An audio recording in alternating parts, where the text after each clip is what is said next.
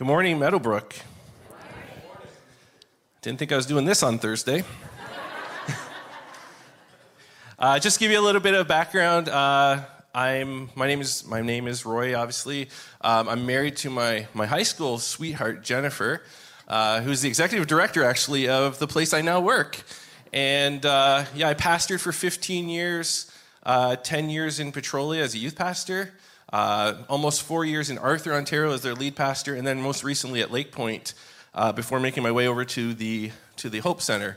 And we have two kids that are grown up now, 23 and 21. Our son's getting married in the summer, and so life looks a lot different right now. But I'm really excited to be here and share with you today. Have you ever felt miscast? You ever felt like people didn't understand you? And then when they got to know who you really are, they all those things they thought about you, all of a sudden they're like, oh, you're actually not what I thought you were.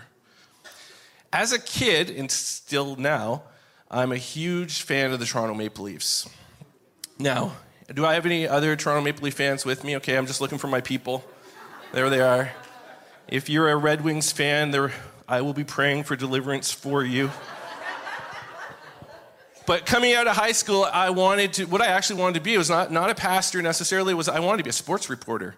And so I actually went to school for journalism, and that was my plan, to be a sports reporter. Well, one day while I was in school, we had a former sports administration graduate come back to school to talk to the sports administration class. And he was now working for the Vancouver Canucks. And so it was a Friday, and I think our teacher said somebody should go interview him for our school newspaper. Well, Friday afternoon, all the other students were like, oh, I'm going home. We're getting out of here. So I was like, all right, I'll do it. So I went over and I interviewed, his name was Devin Smith.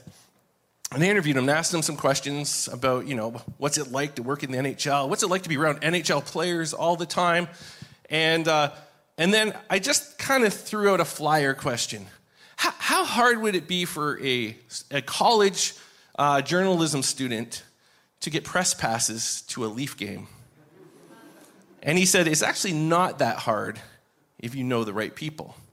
And they said, would you like to go to tomorrow night's Leaf game? Yeah.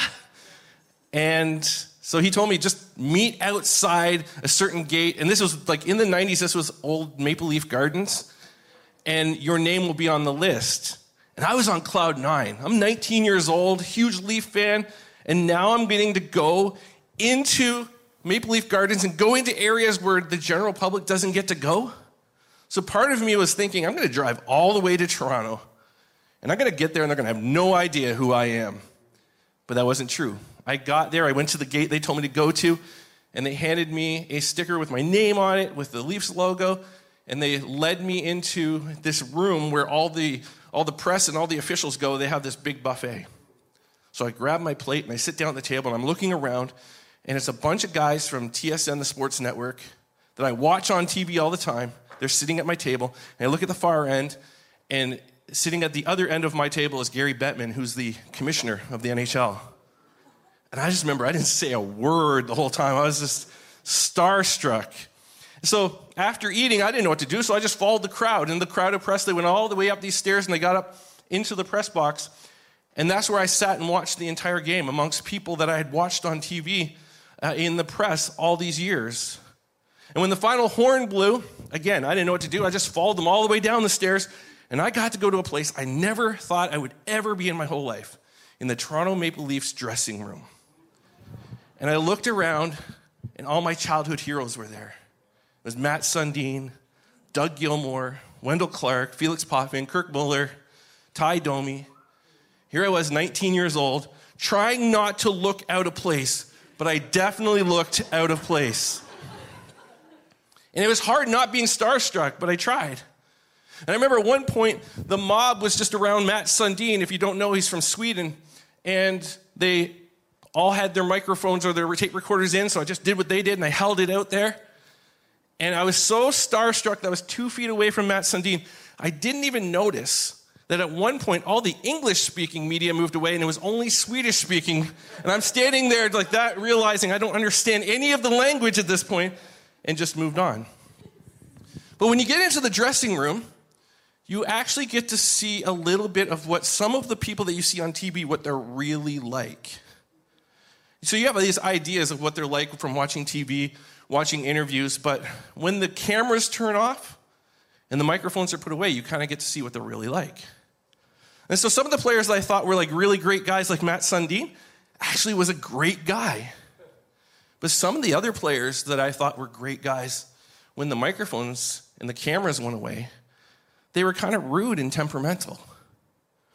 A player that I grew up pretending to be when I played road hockey was Wendell Clark.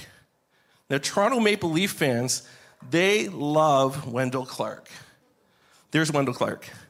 And the reason they love Wendell Clark is because Wendell Clark is not a big guy, but he would throw his body around and he would try to check people through the boards. And he would fight guys that are 2 or 3 times bigger than him, and yet at the same time, he had great hands and he could score with the best of them. And so when you're looking at somebody who's regularly can beat people up, you're thinking this guy's going to be tough, he's going to be kind of gruff, he's got probably this like rough demeanor, but it was so far from the truth. Wendell Clark is actually a very shy person, very soft-spoken, very accommodating. And at this point, he was an older player in the Leafs, and he just genuinely seemed like he loved being a hockey player, loved being in the moment. And when I sat down to interview him, he was so accommodating and so kind. And so my idea of what I thought he was going to be like, thankfully, was much different than what he really was. I think we've all had things assumed about us, where we've been labeled as one thing, and then when the person got to really know what we're like, they got to see something different. I think we do this with God. You might be surprised, but if I did a poll in this room of your thoughts on God and what God is like, we would get so many different answers just in this room. And if you go outside of these walls, it's even different. So today, this message is called I Am. And the question I want you to ponder for the remainder of our time together is, what do you think about God? And what do you think he thinks about you? And the answer to this question is far more important than you would ever know. It's actually maybe one of the most important questions that you can ask. Because all of us have a picture of God. And some of those pictures that we have of God are right. Some of them are partially right, and some of them are actually really far off. Pastor and theologian A.W. Tozer says this. He says, we tend by a secret law of the soul to move toward our mental image of God. So what comes into our minds when we talk about God is the most important thing about us. And the reason why our mental image of God is so important is because we become like what we worship. Worship is what gets our attention. Worship is what we adore. Worship's what our heart goes after. And so we become what we worship. So if this is true, then our image of God is so important. Because I think there's those that have lost faith. They've lost faith in God. They've lost faith that there is a God. And I think for some of those people, they've lost faith in God, and maybe that's you this morning. I think they lost faith in an image of a false God. I think they lost faith in a God that likely doesn't exist. And because your image of him is false, it's understandable that you would lose faith in that God. So today what I want to do is I want to look at some of the versions of God that don't exist. First one is this: guardian God. Now, you need to understand, no one has ever made the following argument. A good God does not allow bad things to happen to good people.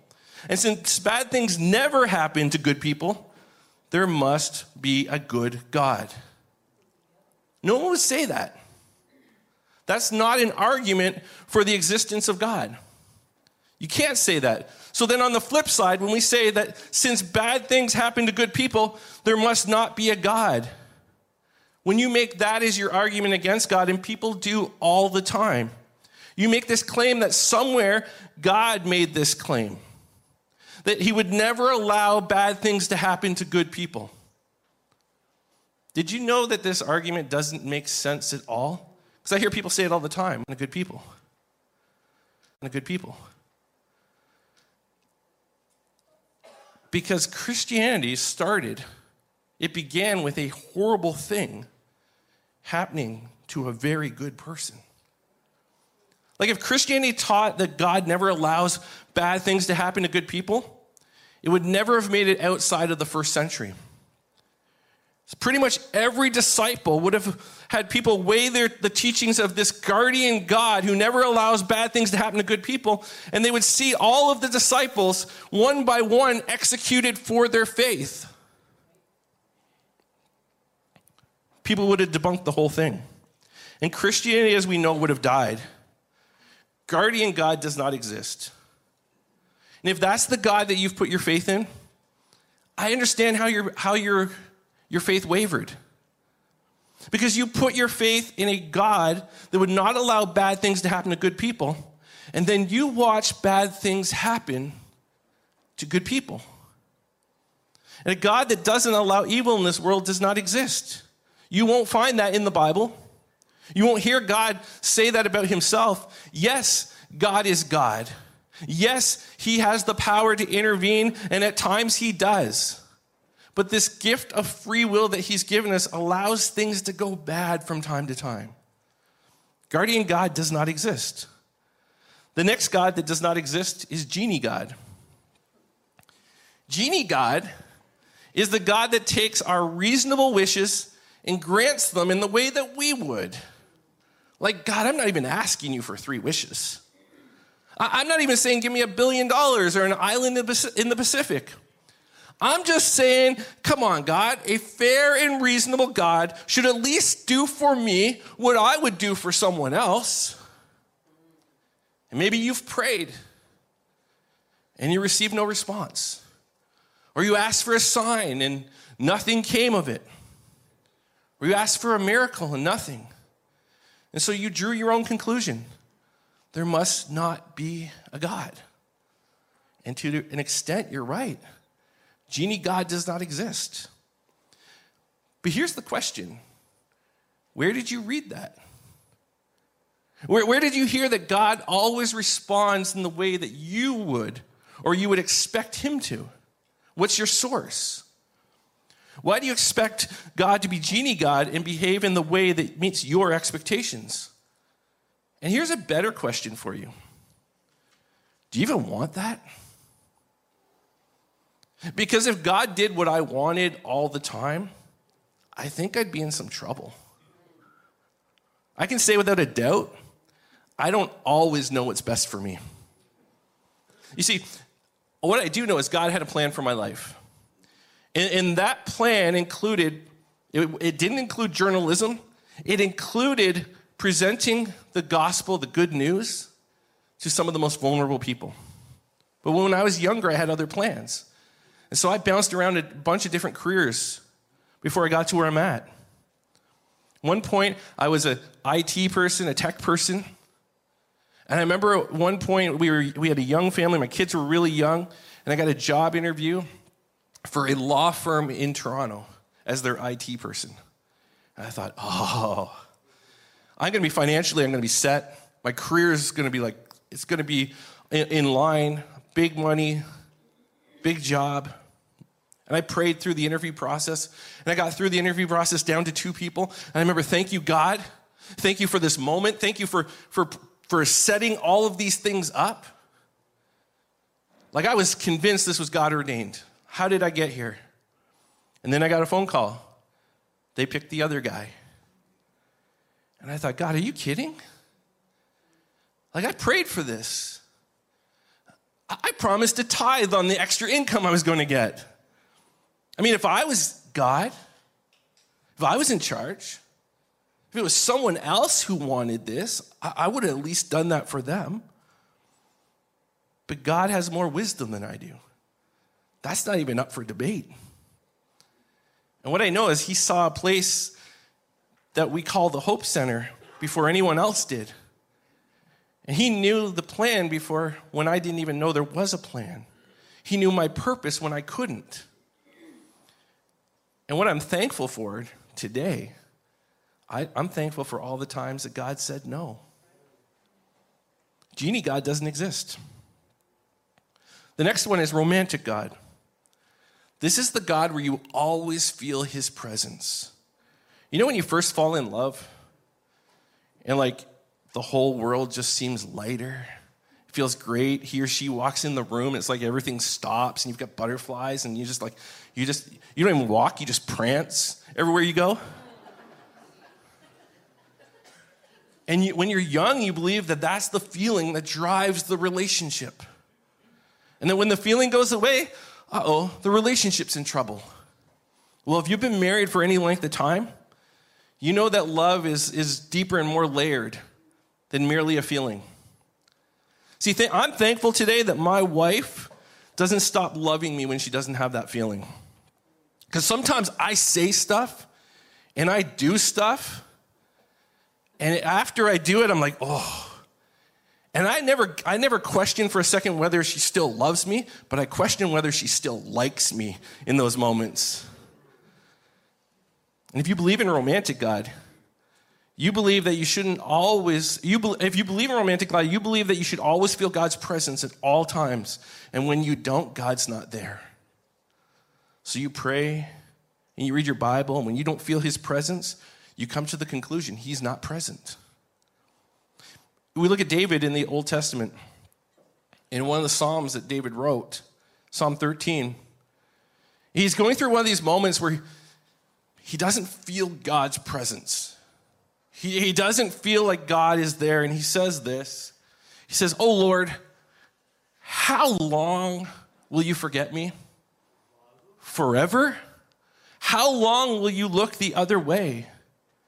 And he could have come to the conclusion, based on his feelings, that he doesn't, because he's not feeling God at all times, or he doesn't feel God in this moment, that God's not present, that he doesn't exist.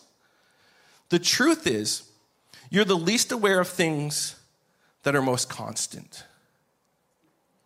If you've ever flown on a plane, most times you don't know who the pilot is. You have no idea what his or her credentials are. You don't know how many miles they've flown. You just hear them over the speaker system, welcoming you to the flight, giving you some instructions, telling you what time you're going to land in your destination. And in that first stage of the flight, if you don't like flying, you're probably like white-knuckling the first part, going off the runway. But once you get up into the air and you sort of like level out, you sort of take a deep breath, you take your seatbelt off, you start watching a movie, doing something on your phone, reading a book, maybe just lay back and just take a nap. And you spend very little time in that moment wondering who the pilot is. But when the plane hits turbulence and it drops 50 feet in a second, you start to wonder who the pilot is. When things aren't going well, when things were going well, when you were in a spot where everything was leveled out and things were going well, can you imagine in that moment coming up every 3 minutes and knocking on the door to talk to the pilot? "Hey, I haven't heard you in a little while. I just wanted to make sure you're still there." "Okay, good. I'll be back."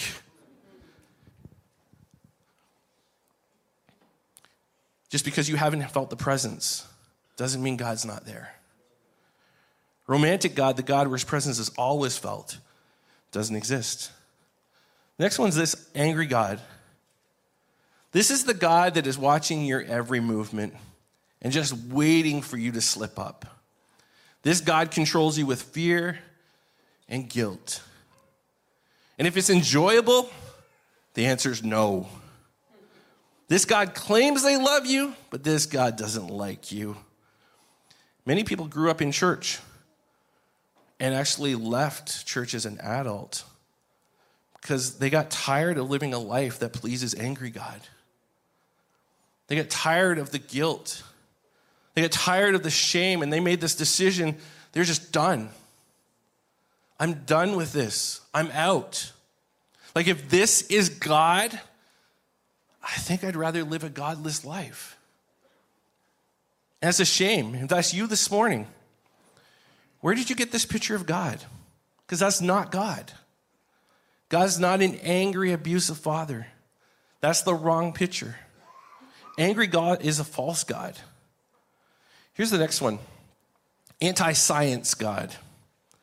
This one's tough for some people because you grew up and you were taught science is a bad word. Theology, the study of God, and science, well, they were like two different boxers in two different corners, and you had to cheer for one of them or the other. And for some of you, that came from your science class when you were in high school. And they taught this this theory of evolution, and they didn't treat it as a theory. They called it a theory, but they presented it as a fact. But if it was a theory, how come we didn't learn any other theories? So science became the enemy. Because if you got behind science, then you were obviously anti-God. And so you struggled because there were times where science proved things that you couldn't deny. And then faith. Faith in God requires, faith. I can't always prove it. So how do I choose God over science?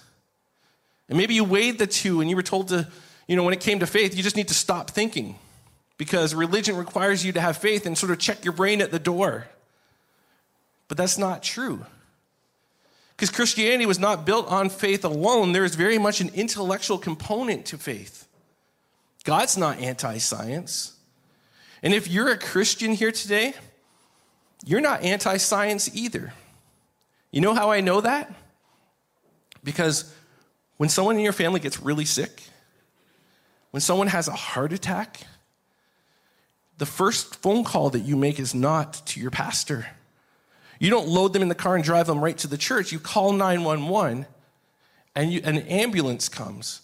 And you pray when the ambulance is on its way. And you pray the whole way to the hospital. And you pray while they're in the hospital. And you pray and you pray and you pray. But your actions say that you believe that God and science can coexist. If you have a disease, you want science to find a cure, but you also pray that God will heal.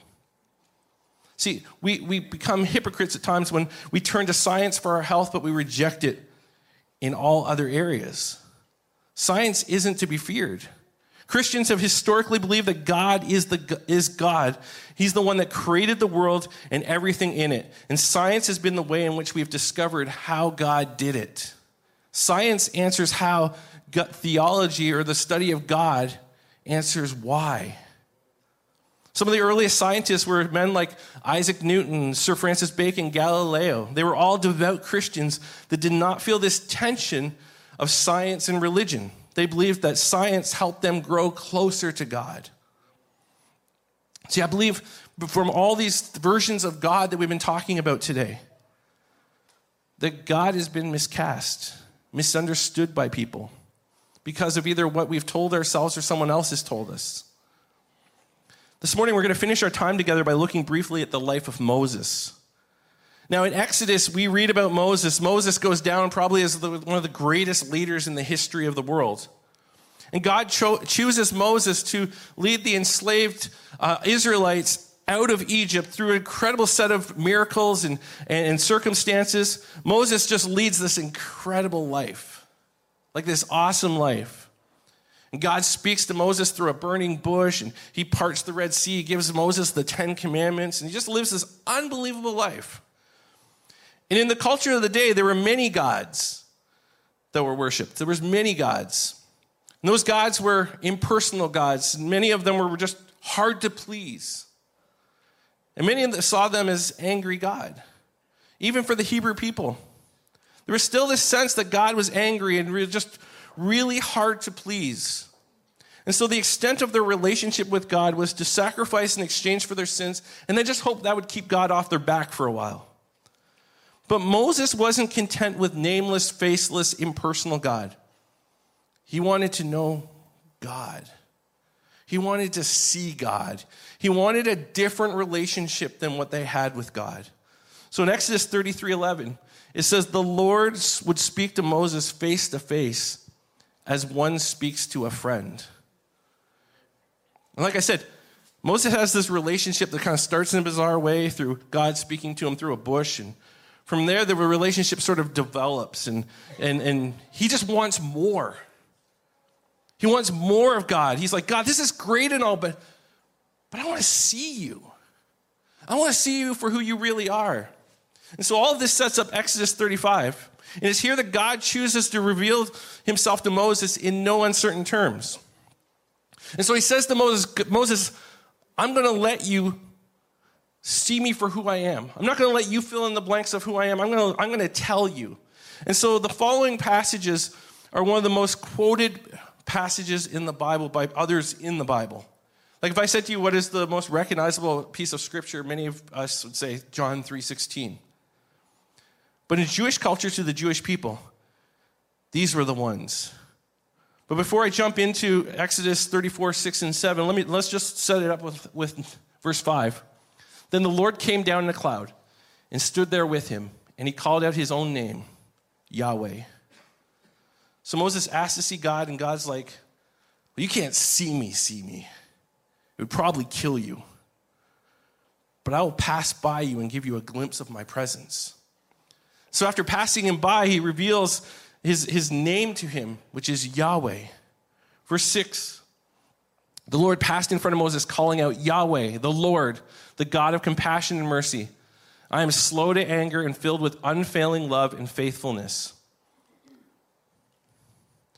I lavish unfailing love to 1,000 generations. I forgive iniquity, rebellion, and sin, but I do not excuse the guilty.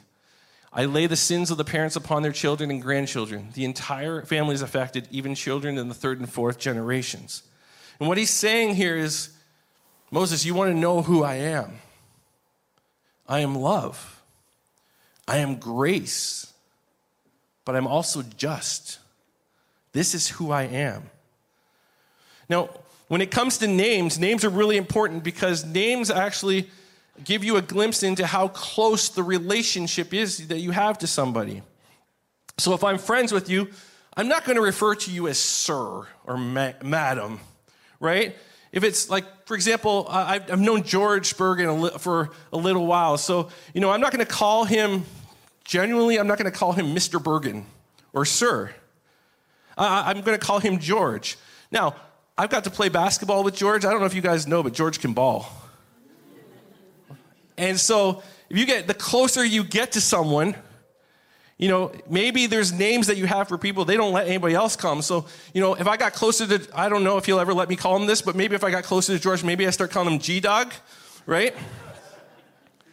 See, the more personal the name, the closer the relationship is. So in Genesis 1:1, where it says in the beginning, the word for God here is Elohim. And Elohim literally means God, but it's a title. Like there's some space between us and God with this name. But if we go back to Moses' life where he has this encounter with God at the burning bush, and God asks Moses to go to Egypt and lead his people out, he understandably says, well, who do I tell them sent me? And God responds with, I am. Which translated is Hiyah. Like when you were a kid and you would do a karate chop? Hiyah. It's the same sound. So in the beginning, it's the beginning of a name that God would reveal to Moses in Exodus 34. So it's a little bit closer, but then God tells Moses that his name is Lord, or it's YHWH. And in the ancient Hebrew, there really weren't vowels, so many generations, scholars debated, how do you even pronounce this name? I mean, in English, it's Lord, but how do I pronounce this word? But it's pronounced Yahweh. I remember there was this speaker that I was listening to at one point. He had this saying. He's like, when the world says no way, I say Yahweh. But in Hebrew, this word is made up of 4 consonants, 4 sounds. And some people translate the W into a V. And it's Y is pronounced Yod.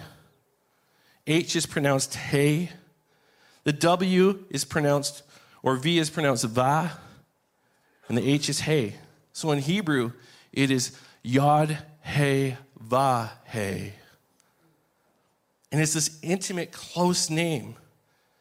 The scholars for many generations believe that when God gave Moses this name, he was showing his closeness. I'm going to invite the worship team to join me just as we wrap up. But this name that he gave to Moses was a symbol of closeness. How? Well, some Jewish scholars actually believe that this is the sound of our breathing. It's a yod, hey, va, hey. It's this the way we naturally breathe. And that God was showing Moses, this is my name. I am a personal God. Yod, hey, va, hey. Or Yahweh. But Moses, I'm closer than your nearest breath. I'm closer than this impersonal God that you wouldn't settle for. I'm here with you. And here's what I want you to know as I end the message. I don't know what God you grew up believing in, hearing about, deciding this was who God was, but God is close. He's near. And just maybe you had it all wrong. Maybe you thought God was an impersonal God. And because he didn't answer your prayers like you thought he would, or you expected him to. Maybe you thought he didn't care. Or maybe you saw him as angry judge God sitting on the throne waiting for you to mess up. And that's a tough way to live. And I know for some of you in this room, that's how you grew up. I've talked to so many people who said I was so afraid of God. And that defined my relationship with him. He was always disappointed in what I did. Or maybe you thought if there is a God, he's powerless and unable to interact with my life. Don't take my words, take God's. He says, I am a compassionate and gracious God. I'm slow to anger, abounding in love and faithfulness. A God that is quick to forgive, but I'm a just God. He's a personal God, closer than your next breath. Yod He, Va He. He's our Yahweh. Let's close our eyes and pray together. Father God, I just thank you that you're not the impersonal God that we believe you to be at times. I believe that you see each person in this room and that you are closer than our next breath. God, I pray for the person that's here this morning who's maybe struggled with one of these gods that we talked about, these false gods. And maybe that's what they grew up, they were taught. God, maybe that's what they were taught in their church, the church they grew up in. And so God, I just pray that you would continue as just like any other relationship. The more we care about the relationship, the more we want to know about the person that we're in relationship with. I pray that there's someone here who's had this wrong idea of who you were, and that you would draw them closer to you in relationship.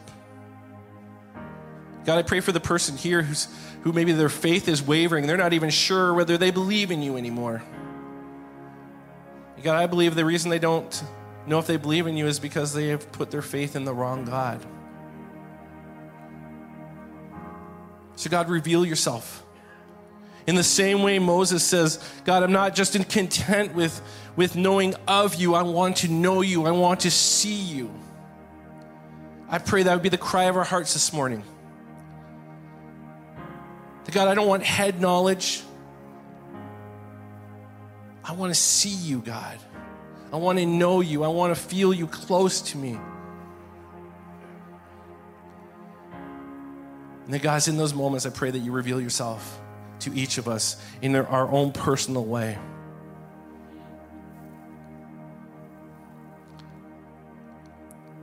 Lastly, God, I thank you for Meadowbrook Church. I thank you for a church that that loves you with all their heart, loves their community, and wants to be an extension of you into that community. So thank you for their presence here in Leamington. And I pray your blessing, God, as the new pastor comes and takes this platform. God, I pray your blessing on him even before him and his wife even arrive here. God, I pray that you would just put an incredible covering over them so they can minister and pastor to this congregation. Bless everything that they do, everything that they touch. Lord, we ask this in your name. Everybody said, amen, amen.